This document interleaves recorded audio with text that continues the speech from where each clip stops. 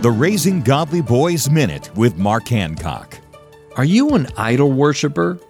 We idolize things like money, possessions, and jobs, people like actors, athletes, musicians, and even members of our own families. A biblical definition of an idol is anything or anyone we value more than God, or worshiping someone or something other than God as though it were God. In the first of His 10 Commandments, God said, "You shall have no other gods before me." He is a jealous God. He won't share His glory with anyone or anything. What idols do you need to get rid of?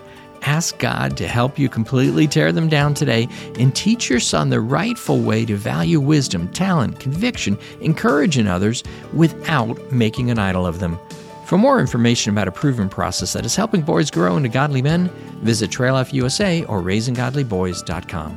Free help in raising godly boys is at RaisingGodlyBoys.com.